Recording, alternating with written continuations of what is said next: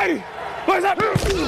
Let's go. This is the Rich Eisen Show with guest host Ryan Leaf. 180. Live from the Rich Eisen Show studio in Los Angeles. Who is this Dr. Dore? The Rich Eisen Show. Mom, it's the best rap album that will ever be. Earlier on the show, Pac-12 network analyst Yogi Roth. Coming up, Kansas head coach Lance Leipold. Columnist for the MMQB, Andrew Brandt. Plus, from Prime Video's Samaritan, actor Javon Walton. And now, sitting in for Rich, it's Ryan Leaf. Welcome back, everybody, to the Rich Eisen Show. Ryan Leaf here, filling in for Rich alongside TJ Jefferson, Michael Del Tufo on the ones and twos, and Chris Brockman leading the charge here. My next guest, I've got to know pretty well over the last year. I called, I think, 3 of their games a year ago, and I was just incredibly impressed with the culture he was trying to build, his success in his career up to that point, and how he led young men, not only on the football field, but in life. And so I thought it would be a perfect opportunity for him to promote what he's doing in Lawrence, Kansas with his football program. So please welcome to the show Lance Leipold, head football coach for the Kansas Jayhawks. Welcome to the show, Coach. Ryan Leaf here, filling in for Rich. Well, great to be with you, Ryan. I appreciate the opportunity. Hope everybody's doing well. Yeah, we are. We're excited. How's camp going? Year 2 for you. Had some big moments a year ago, but how's it started out there in Lawrence? I know it's hot as heck out there right now. It has been warm. It's been a warm summer, as it has been for most of the country. But really proud of our guys, and it's a night and day difference, as you could well imagine, from a year ago. Arriving in May to take over a program without having spring football. Most of camp was installation of scheme, trying to establish cultural foundations, and really just trying to get to know each other, player to coach and coach to player, and now it's just so much smoother, and we have an idea of where we're going, and we have a lot of work to do, but our guys have really embraced it, and I'm pleased where it's trending. I'm looking forward to getting out there in a couple weeks to spend a couple days with you guys and to kind of view the culture you were talking about, right? Speak to what you envision the culture of a football program coached by Lance Leipold. Well, again, for us, and I think most people know that, the past 10, 12 years at University of Kansas football has struggled, and trying to change a culture of attitude and then results is not going to be an overnight thing. And what we talk about is daily improvement and focus on what we can do. But within the culture is culture's action. It's not a bunch of slogans or some words you throw up on a wall. You've got to act it. You got to do it. And a lot of those things have to do with being coachable, how we work, how we give back to our community, embrace the opportunity that has been given to us.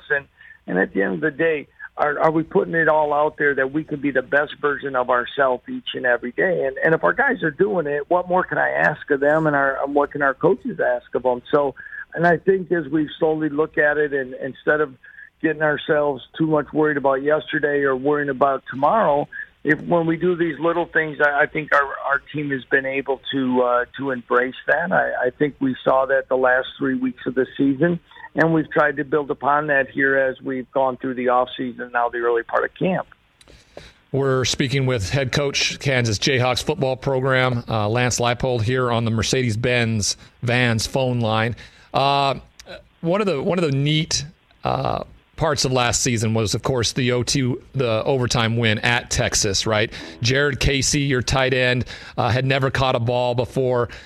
Speak to how much of a catapult that was for all the work that your team had put in all year long, because you'd only won one game up to that point, but to go to Texas at Austin, to do that and stick with it and play the way you did the next 2 weeks against TCU and West Virginia, just kind of talk about that a little bit. Well, I think you hit on some key points there, as you know, and from your own days of playing and anyone that's been through it. And when you watch, whether it be college or professional sports, when you get to that later part of the season in November, and I mentioned earlier the struggles of this program, a transition that happens late, and you're 1-8, and you're going to one of the blue blood programs of college football. there's a lot of times young men will just play out the slate, and sometimes it's not everything that you want as far as intensity and focus goes. And for us to go down there and play and have some early success in that game, much like we did against Oklahoma at home in October, I was so proud we were able to get some momentum and gain some confidence, and to see the guys, first of all, believe in one another, battle. Texas made it, battled back, put it into overtime, but to see the joy, and just like any time you have a big win, and then you could even embrace more that the locker room was starting to believe in one another, believe in the structure and the plan of what we were putting together, and they went out and they practiced like that the last two games, though we came up short.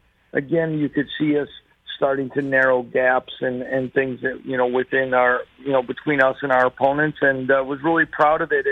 And then as we headed into the off-season program, starting after the first of the year, you could see an extra sense of enthusiasm and attention to detail. And then first day of spring practice, the level and volume of communication and confidence had started to rise. And all those things are part of that step-by-step approach that's going to be needed here.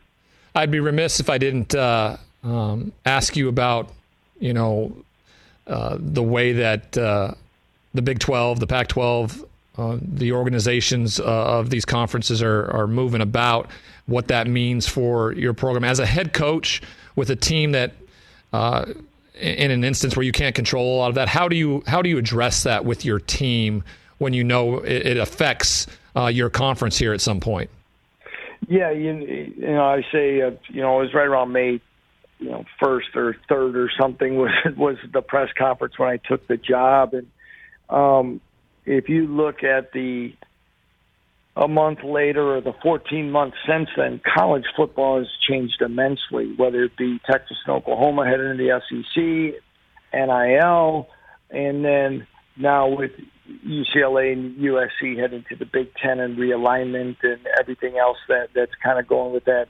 Within the locker room, our players don't say much, about that, at least towards coaches. They understand that we have work to do. But I think holistically, you have to look at it as, what's going to change. We have 4 new members going to join us next year. Those are some exciting things, but we have to continue to work hard, put out a winning program, a winning product that's going to get our alumni and our fans and our students excited about it, that we have to make improvements facility-wise and doing things that's going to establish us to be a consistent winner in the Big 12 Conference. And as we know, then, again, as all the rumors and other things go, you let other people above me kind of handle that. We know we have a blue blood, outstanding national championship basketball program, and we want to try to do our part here at the University of Kansas to make sure that people know a lot about our university and program. Spending so much time with you guys a year ago, calling a few of your games, I got to sit in on those coaches' meetings, not only with you, but with some of your coordinators. And one of the biggest takeaways I had was from your offensive coordinator, Andy Kotelnicki, and his approach. I remember walking out of that first meeting and thinking, that guy's going to be an offensive coordinator for an NFL program at some point. Just the mindset that he had. Speak to your staff, because it's incredibly important in building a culture and making a change at a university like that, and how they've come along with you as well. Yeah, Andy does an excellent job as the offensive coordinator. He, very detailed, very focused, studies the game well, uses our personnel groupings and our talent to the best. We have enough, we're a multiple offense that's still going to use the zone schemes and that, but we're going to use the different personnels to our strengths, and we're not kind of pigeonholed into one scheme, first of all. But Andy's been with me for 10 years now, which I'm very fortunate. We're at Wisconsin Whitewater for the last 2 years of my time there. Andy joined us, and then 6 years in Buffalo, now second year here. Brian Borland, our defensive coordinator, going on year 16 together. We were together the whole time at Whitewater, Buffalo, now here. And it says a lot about them, their humility, their dedication, their loyalty, and their belief in how we go about doing things. And I think programs like Kansas, like Buffalo when we got there, staff stability and continuity and being on the same page is so critical when you're trying to climb the ladder, that you're not rotating coaches in and out every year and the players are getting different messages. Just quickly, Ryan, our left tackle, and I think you knew this last year, Earl Bostic has had 9 position coaches. He's on year 6. He's had 9 position coaches. Well, how do you know? How do you trust? This guy told me this way, that. And it's just so difficult. And now we've been able to keep that with these coaches, and they've been able to, help reinforce culture and expectations. I think that's really going to help us as we move down the road. So I hope Andy doesn't go too quickly to that next level. Yeah, me too. It's fun to watch him orchestrate that offense. Last question here before I go. Speaking with Lance Leipold, head football coach at Kansas, University of Kansas. When people think of the University of Kansas, right, they think of the Jayhawks, the basketball program, right? National champions a year ago. Bill Self, head basketball coach. I think a lot of people would look at that in terms of a situation as maybe difficult from a football aspect of things. I would think maybe you've taken a different approach and seen it as a positive in how you go about your recruiting because of a great basketball program and what that can mean for a football program there as well. Absolutely. I think that's a great point. Even at Buffalo, I kind of referred to Bobby Hurley was a basketball coach when I first got the job there. Nate Oates now at Alabama. I embrace that. I think I can learn a lot. I think that helps with atmosphere and recruiting. I think obviously expectations, tradition, and culture within that program of reaching high levels is something that you strive to obtain. I've said this many times in different places. They're not on our schedule. They are not the opponent, okay? And sometimes, I've been a part of some departments where it gets so competitive for dollars and attention, it becomes distracting. And for me, I think for where we're at and the success of our program, we're going to fly under the radar a little bit and go do our thing and try to get this built in the right way that we can put ourselves in position to be in bowl games. All righty. Well, I look forward to getting out to Lawrence. Hopefully, you put it, cool it down a little bit here for me when I come in there in a couple weeks. We'll definitely do so. Thanks for taking the time with us today, Coach. We really appreciate it. No problem, Ryan. Good to hear you. Appreciate the opportunity, and all the best to you and your listeners. Take care now. Lance Leipold, everybody, head football coach for Kansas Jayhawks. Right over the last 5 seasons. 1-11, 3-9, 3-9, 0-9. Last year, 2-10. Right, it's difficult, right? In a world of have and have-nots, they've certainly been there. But I've always felt that when you find the right guy, the right coach to fit that position, you change the culture. And he's been a winner wherever he's won. Wherever he's been, right? Won 6 national championships at Wisconsin Whitewater, 1 at Buffalo.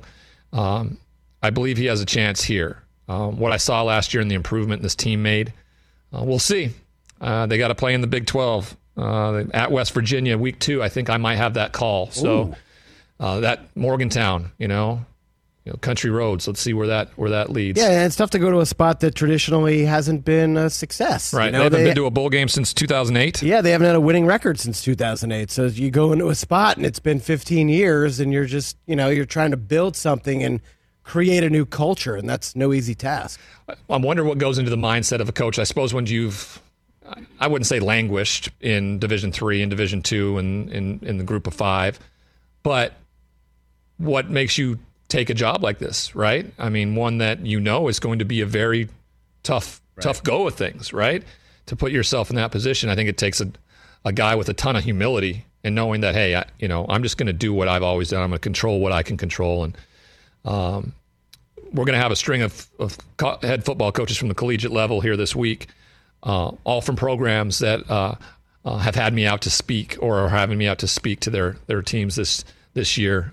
It's neat to make these relationships and build those.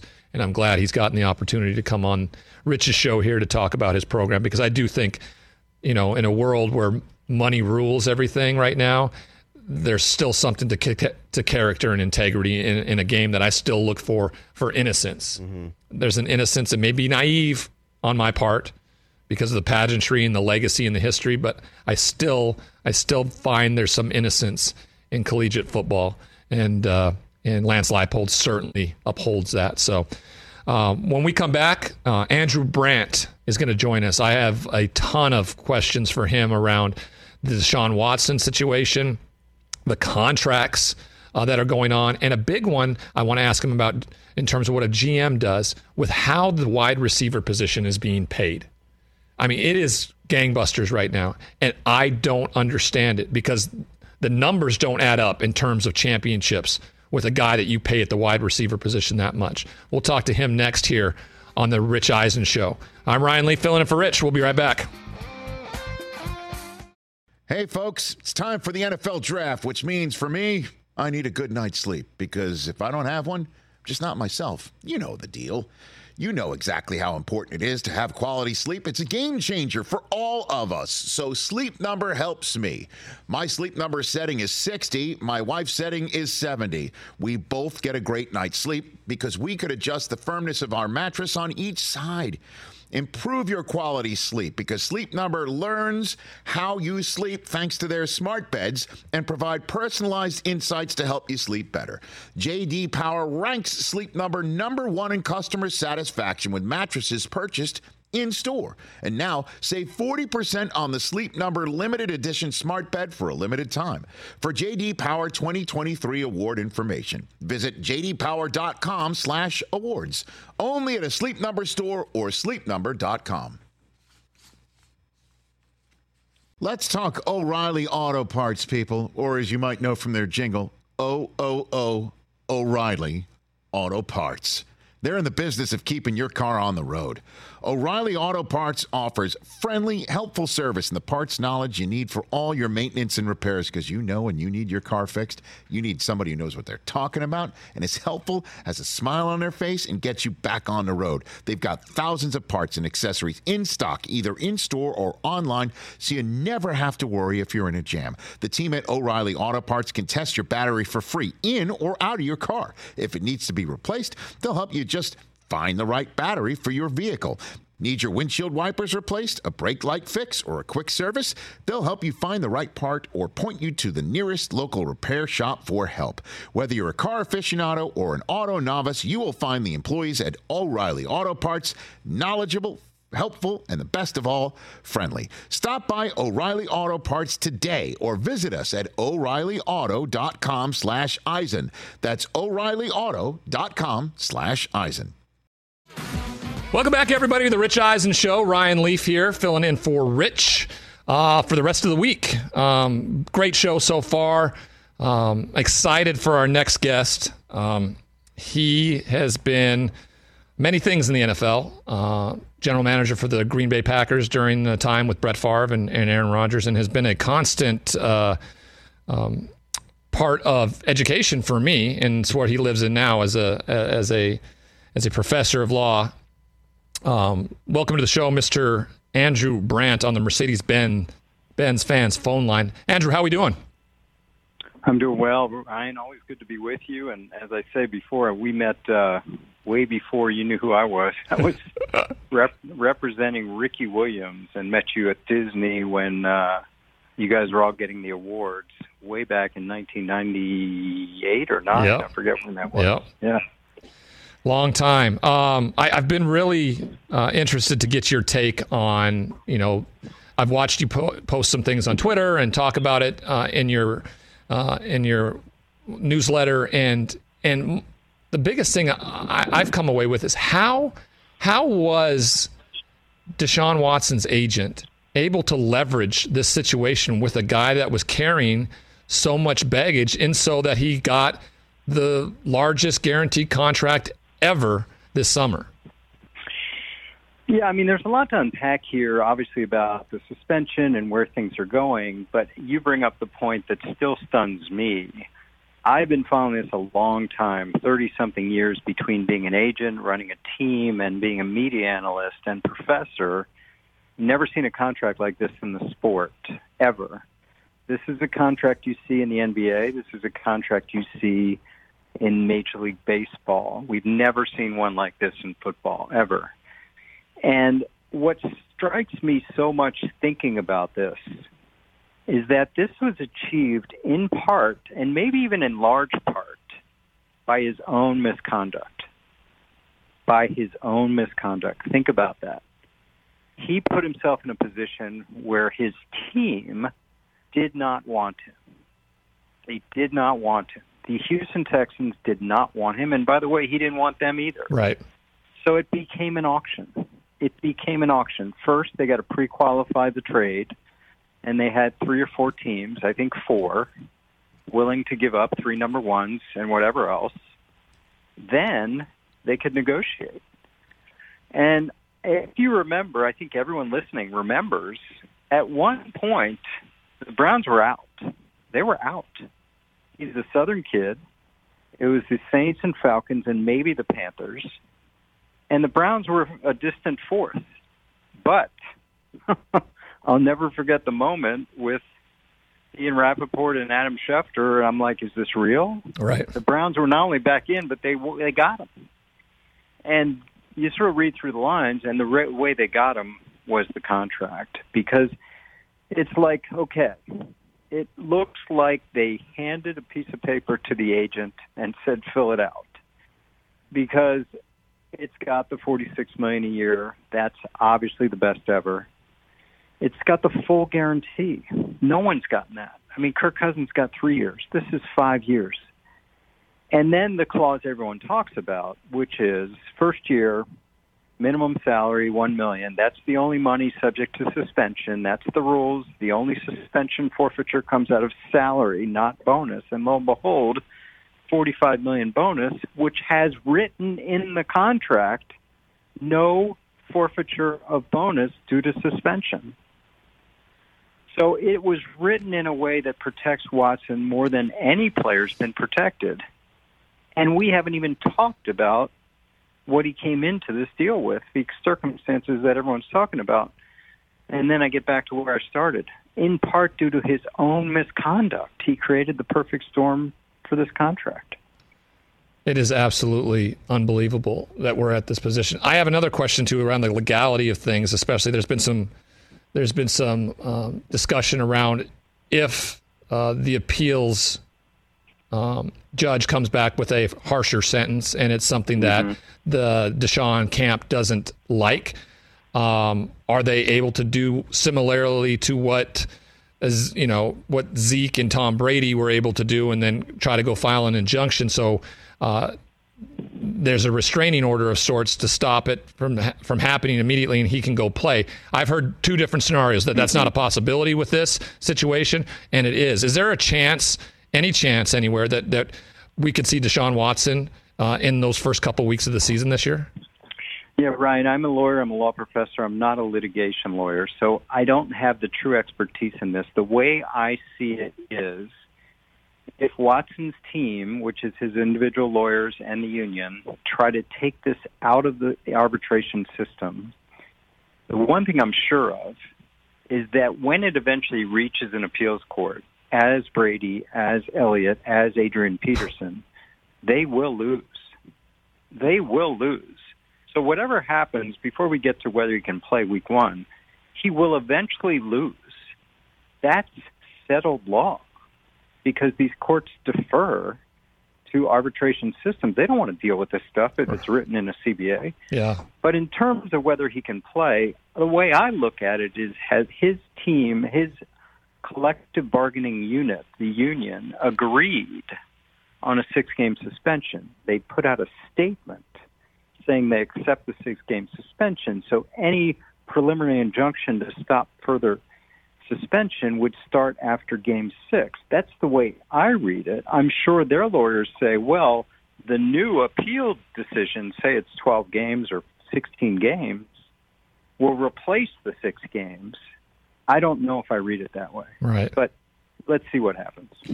It would be I've been pretty strong on what the Cleveland Browns did this year and the way Jimmy Haslam went about it and how he probably upset a lot of owners around the league because of it.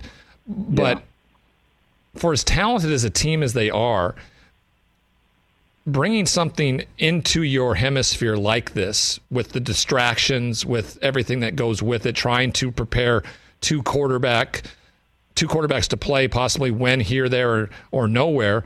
I just don't see how a team can compartmentalize like this, especially a team like the Cleveland Browns has had so much turmoil and so much disappointment over their franchise's career.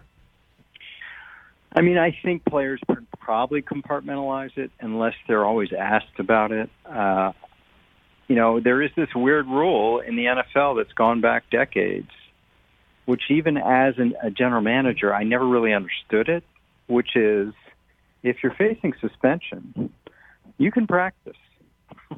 Yeah. I don't know what's the magic of September 1, where Deshaun Watson will magically disappear from the Browns. It just seems to me that he should disappear now. But again, that's the role. He can practice and play in preseason games. But yeah, I would think it's a distraction. And I just tweeted out exactly what you said, that these owners are meeting today, and that is a topic. And I'm sure they're all upset at Jimmy Haslam. But like I said, it was a money deal. I just wonder, and maybe we'll never know, where the Saints and the Falcons' choking point was. In other words, would they have done a deal like this but for giving them the suspension-free bonus? Or would they have done the full guarantee? Or what stopped them? Because I have no doubt he wanted to play for one of those teams. Right. And the money just was too good in Cleveland. The decision, and before we get you out of here, just continuing on with that, I've been doing some research around the amount of money that's being handed to these wide receivers this offseason. Yeah. It is it's precedent setting. And there's teams that have shown that we are willing to pay a bag to a wide receiver, and there's teams that have said that, who have offloaded them to the other team, that we're not willing to do that. You look back since 2014 in terms of cap percentage for a wide receiver, a number one wide receiver. The Super Bowl champion hasn't had a high cap number guy. Mainly they found one in the draft and they've been able to live with him on a rookie contract, but not one who's gone out in free agency and paid a big time wide receiver. Why do you feel that's changed in the mindsets of some of these general managers? Have coaches been more influential in terms of where the offenses are going? It just seems to, I'm not a big proponent of paying guys that much money or that much of a percentage of your cap number to a wide receiver. I'd look elsewhere in terms of a guy who protects the quarterback, and the guy that rushes the quarterback. I tend to feel the way you do. That is a position, and I think the biggest story of 2022 is not Russell Wilson or Deshaun Watson. I think the biggest story of 2022 is the transformation of the wide receiver marketplace in two parts. I can understand the Devontae Adams, Tyreek Hill, Cooper Kupp level, even Christian Kirk, who's a free agent, because those guys have skins on the wall. Those guys are known as top veteran players. The one that shook the market in my mind was A.J. Brown, because now you're dealing with a guy in a rookie contract. Yep. And the Titans made the decision that they'll recycle the rookie. They'll take Treylon Burks, and once it's time to pay A.J. Brown, which they couldn't do, they'll go for something else. And when Brown got the $25 million average for the extension years, that opened up the floodgates. Because now Terry McLaurin, now Deebo Samuel, now DK Metcalf can go to their teams and say, we're not talking about Tyreek Hill and Devontae Adams. We're talking about someone in my draft class. That's different. So then it was only a matter of time for those other three players to get paid, and they all basically have the same contract. All four of those guys. And now Brown's the only one that left, but that's an interesting phenomenon. So now, a fourth-year rookie contract receiver has great ammunition. Yep. And we're going to find out. I mean, we're going to find out where, especially the Chiefs and Packers, because they took draft picks and cap space over their superstar receiver. And these receivers left Aaron Rodgers and Patrick Mahomes for lesser quarterbacks and lesser teams. So we're going to find out. Yeah. It's going to be a good experiment. I think it is too. I'm really anxious to see where this goes because of where I think the position is in terms of where you put your money for your cap space. So, Andrew, thank you again for being a part of it. You always make me feel more educated about what I'm talking about. Chris Brockman has a quick question for you before we let you go. Go ahead, Chris. Yeah, hey, Andrew. Always appreciate you coming on.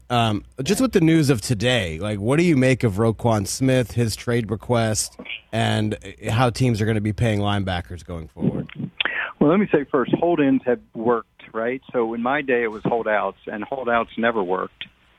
Hold-ins work. You come to camp, you do the true Marshawn Lynch, I'm just here so I don't get fined, and you don't practice. It worked for Jalen Ramsey. It worked for T.J. Watt, and it worked for the guys we just talked about this year. It worked for Samuel and Metcalf and Deontay Johnson. It hasn't worked for Smith. So what I didn't even know till today is that he's representing himself. Right. He tweeted out some things that a veteran agent would say, which is this deal may sound good, but it's backloaded and it's full of all these de-escalators, which a player of his caliber never should have to take. So the hold-in is not working because the Bears aren't negotiating at a top level. I think he's embarrassed the Bears. I just wonder if they're going to step up and pay him a market deal, because trading him, I don't know how you trade your best player. They just can't do that. So this is an interesting one to watch. I think it's fascinating that Roquan has enough savvy to sort of recognize the deficiencies of that deal. Yeah, the Chicago Bears are in for a roller coaster of a season, I feel like. It should be fun to watch in that division, a division you were a part of for some time. Andrew, again, thanks for joining. I'll be on the lookout for everything that you put out there. Andrew Brandt, thank you for joining us. Thanks, Ryan. Always a pleasure. Yes, sir. Well, he's really good at making it simple in my mind so I can understand it. I think that's what he does really well, right? I have questions around the legality of everything. The way I had heard it is that there's no way that Deshaun Watson can play early. First off, no one believes he'll get the injunction. But secondly, I don't think he's availed to it if he gets a longer suspension when this happens. I don't know if you guys remember last time I was here, but I talked about in terms of precedent and what Major League Baseball did with Trevor Bauer, right? A guy that had one civil assault allegation, no criminal charges filed. There were photos, there were text messages, things like that helped evidentiary-wise, but 2 full year suspension by Major League Baseball, right? And I used that as an example of what the NFL was possibly looking for in terms of what they expected, the amount of accusations and what that meant. And I thought early on that he was going to be gone for the entirety of this season. So when the 6-game suspension came down from the initial arbitrator, I was shocked, especially with the language that was in her decision, right? Egregious, predatory, no remorse, no accountability, those types of things. And I think that's where, Roger Goodell, now, don't get me wrong, I'm not any bit a fan of Roger Goodell or the NFL, right? I just, I think they are what they are. They're a money-making machine and an institution and a propaganda machine. They're going to do what they do. But there is something to this. There's a double standard, of course, because Robert Kraft got none of this spotlight. Daniel Snyder, for the spotlight outside of it, certainly hasn't gotten it from the NFL.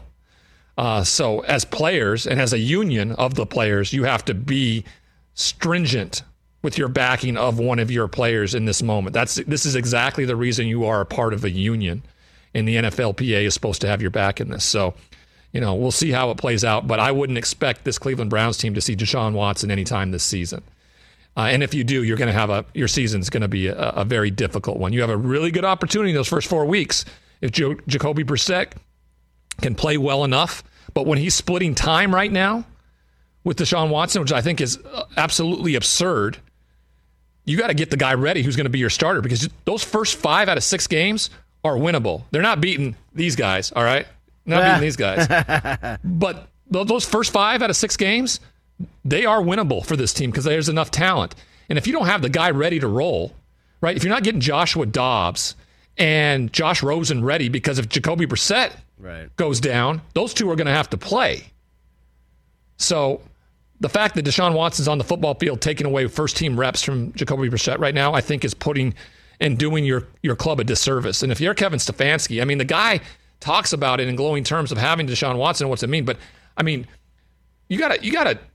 Kevin Stefanski's the type of guy that he may love the idea to have Deshaun Watson as his quarterback, but he can't love being put in this position right now. No, when Jimmy Haslam came and said, "Here you go, deal with this."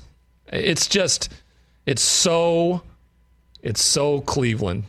I hate to say it. There's systemic issues when we talk about teams. I may be a guy that is cliche with that with some of these teams. Until I see something different, I'm always going to feel the same way about something. What do you guys think? Do you think Deshaun plays this year? I, in a weird way, do. I think it ends up getting doubled to 12 games. So he's back in week, 13 or 14, depending on when their bye week is. And then, he plays the last few games of the season, and then the Browns, Cleveland, they all hope it just kind of goes away and we forget about it as we head into 2023. But where the team could be after 12 games this year, are they 4-8?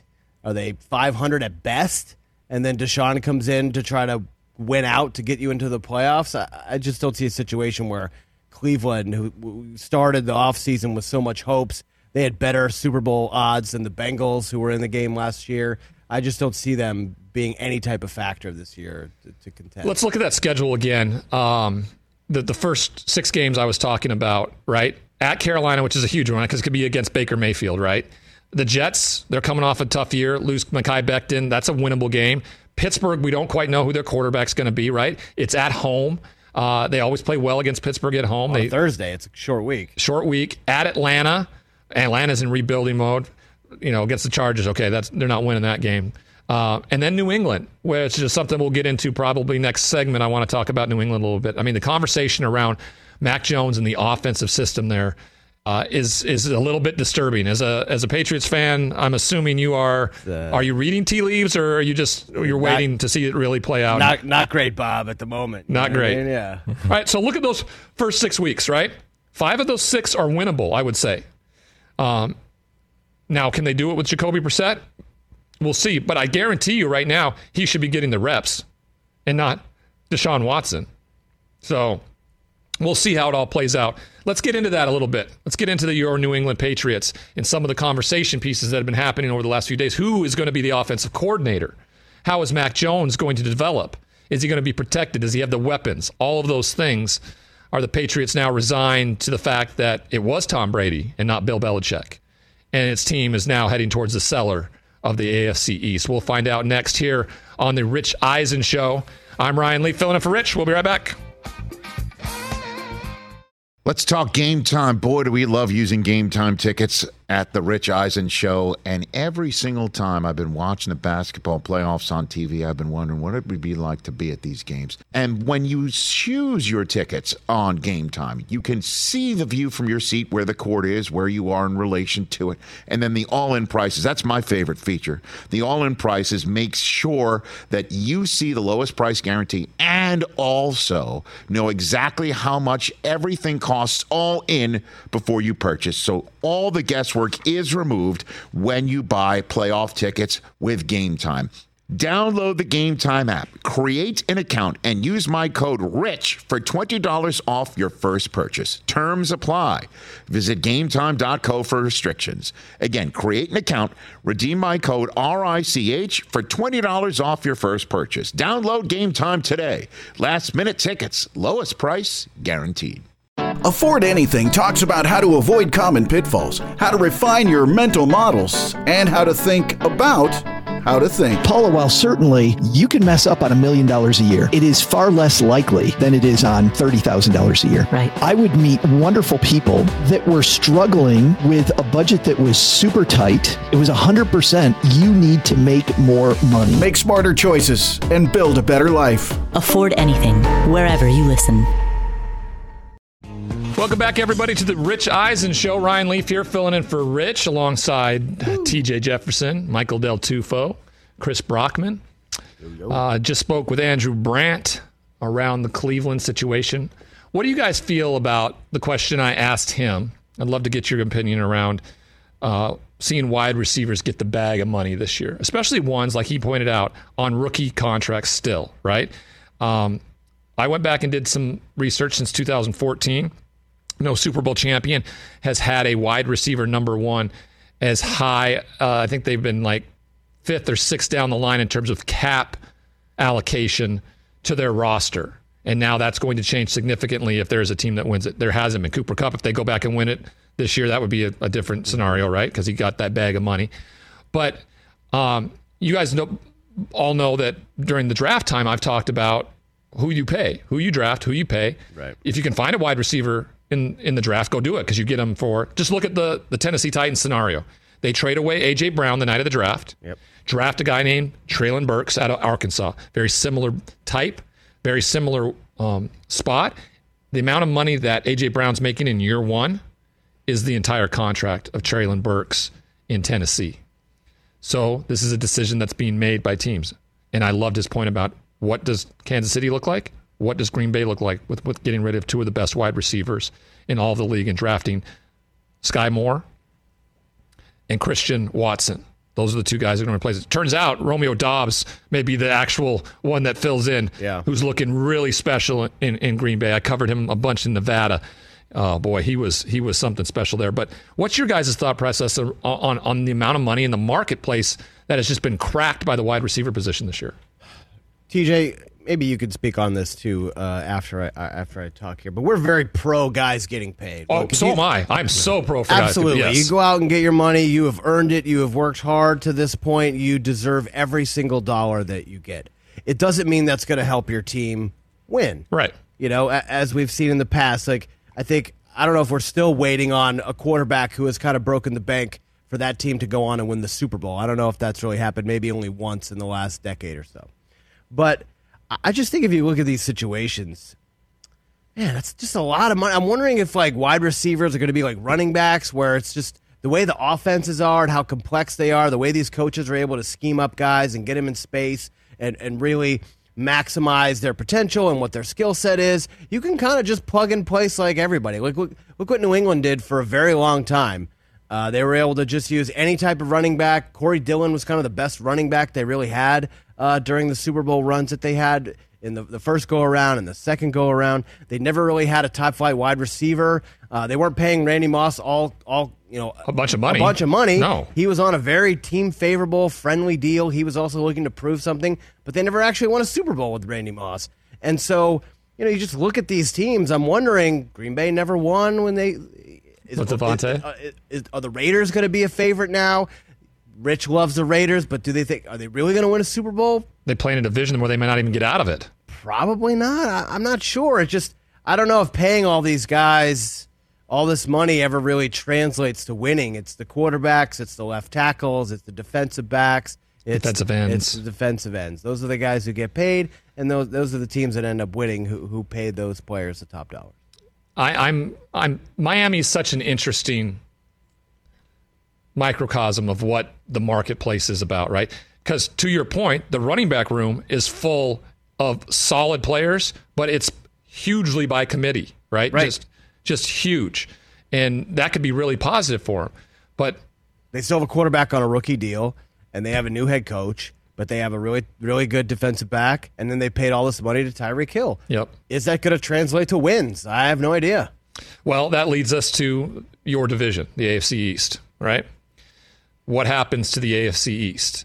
Buffalo clearly at the top of that right now, of that food chain, right? They've developed, they continue to improve. No doubt. I believe they're my Super Bowl pick this year. To win it? To win it. Okay.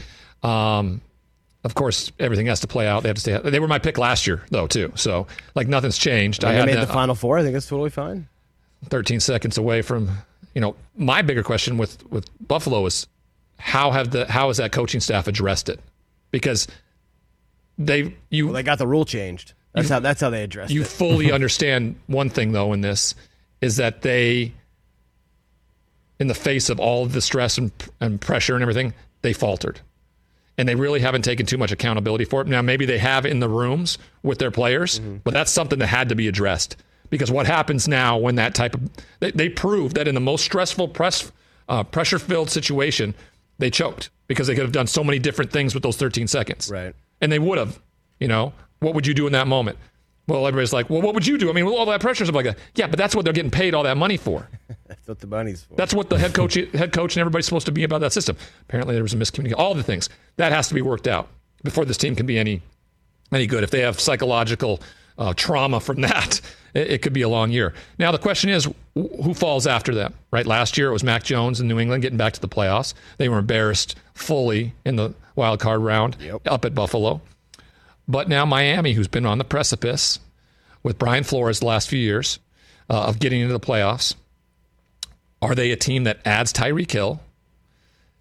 You have Jalen Waddle in year 2, a running back room, a new head coach. What does that mean? Is this a team now that who's always had pretty good success against the likes of New England? Are they the team that now makes the jump over New England? You made a comment to me during the break around how could New England fall to the cellar of the AFC East when they have the second best quarterback in the division. I would agree with you. I would agree with you on that. Question is, with all the concerns coming out of New England camp this last week around who's going to be calling offensive plays, what that's looked like, and what Mac Jones has looked like in this offense, especially in 11-on-11 drills over the last week. Where is your biggest concerns as a fan first, and then as maybe an analyst in terms of what they need to do and to be successful? Well, as a fan, I'm ready to fire everybody. Right. You know what I mean? It's just a fan's kind of knee-jerk reaction. You're seeing the tweets from Tom Curran and Mike Reese and these guys who cover the team that Mac Jones is on his butt it would be on his butt every single play. They can't block anyone. We're dropping passes. The routes aren't crisp. It seems like it's the worst-case scenario, and it's a disaster. And I guess that's going to come, and it should be expected here in the first week of August when you have new coaches in place. You lose one of the best offensive coordinators in the NFL, Josh McDaniels, who's now head coach in Las Vegas, as we talked about. You lose him, who was right there with Mac Jones the whole time during his rookie year, not asking Mac to really win the game, just manage the game, make a play or two here to help us get a victory, but we're going to rely on the run game. New England had a really good defense last year. I expect the defense to be as good this season. But as a fan, it's just super frustrating because, you see Mac Jones, he was the best rookie in the rookie class, quarterback in the rookie class last year. You expect him to make another kind of second-year leap like we've seen Justin Herbert make, Joe Burrow make in the last 2 seasons, and you're excited in that aspect. Spent a lot of money in free agency. You get Devontae Parker in here, a big physical receiver who could be a number 1, which the team hasn't had in a long time. And then you read all these tweets from the guys at practice, and it just seems the sky is falling. So that's super frustrating. I guess as a quote-unquote analyst, I'm just going to wait and see how it is. I want to see how they look in the preseason. I want to see how guys progress between now and the end of the month before I really decide the sky is falling, this team is going 6-10, or, hey, there's some bright spots. We could go 9-8, 10-7, and kind of sneak into the playoffs again. So that's kind of where I'm at right now. Yeah, I haven't been buoyed by what we've been hearing. I'm still a huge Bill Belichick fan, and I believe that with his influence and how he's gone about his business, he's going to find a way to field the team and make them competitive, especially in this division. So we'll see. We'll see where Chris Brockman is in let's say week 3, week 4, when everything's... I'm sure I'll be rational about all of it. Very rational, very rational. Next hour, we'll get more into the NFL side of things. Javon Walton will join us at 11:20 as well. We'll be right back here on the Rich Eisen Show. Yeah, I mean, look, it's always in Bill we trust, right? But he's always been a defense guy. He's talking with the defense. He's not even really paying attention to the offense because Josh kind of had that covered. Right. And now you hear Bill is with the offensive, with the wide receivers. He's with the quarter. He's doing all this other stuff with the offense, and you're just like, okay. What is Matt Patricia and Joe Judge doing? Right. I don't for a moment either think that Bill Belichick having conversations with these guys is a bad thing. No, never. The guy knows so much football. You know, when you're a defensive coordinator for most of your career and a defensive minded, you know what offensive players do that gives you the most problems. Right. So a lot of times defensive coaches, and I feel like that he may feel this way in terms of when you have Matt Patricia, who was a wonderful defensive coordinator for him during his tenure there. Not in the Super Bowl, but that's another. Yeah, not in the Super Bowl. But he knows he can flat out and go, this is what worked against me. I know that. Right. In that Super Bowl. But if you're telling me that guy's never called plays before, suddenly Matt Patricia's going to call the plays this year? Yeah, I don't get that at all. Like I don't understand. You don't know the language. You don't know, the conversation piece. I don't. How do you not go out and find an offensive coordinator? How does that happen there? I just also don't get bringing back. I mean, they were good coordinators. Joe Judge was a special teams coach, and Matt Patricia was the defensive coordinator or whatever Bill called him. But you bring these failed head coaches back in your system, and now you're putting them in charge of the offense with a young quarterback who's looking to make a big leap in year 2 after he had a really good rookie season. I just don't understand that as a fan, from a fan's perspective. Yeah, it's difficult to see things like that. I mean, I think back to my second. They know more football than we do, obviously, so maybe they do. But and it's their team. My second year going into the NFL, right? Kevin Gilbride had been fired. June Jones took the Hawaii job. General manager Bobby Beathard at the time chose to bring in a guy by the name of Mike Riley, who had never had a winning season at Oregon State. I mean, you had a guy just down the road at Washington State who had coached me. I mean, if you're going to take a guy from the Pac-10 who's had success and who knew the offense to better your team, why wouldn't you go with that guy? Right. And of course, we understand how that worked out. I mean, I was the huge part of the problem. Don't get me wrong, but still, you wonder why you make this types of decisions. All right, we'll be back here to the Rich Eisen Show here on Peacock. I'm Ryan Lee filling in for Rich. We'll be right back.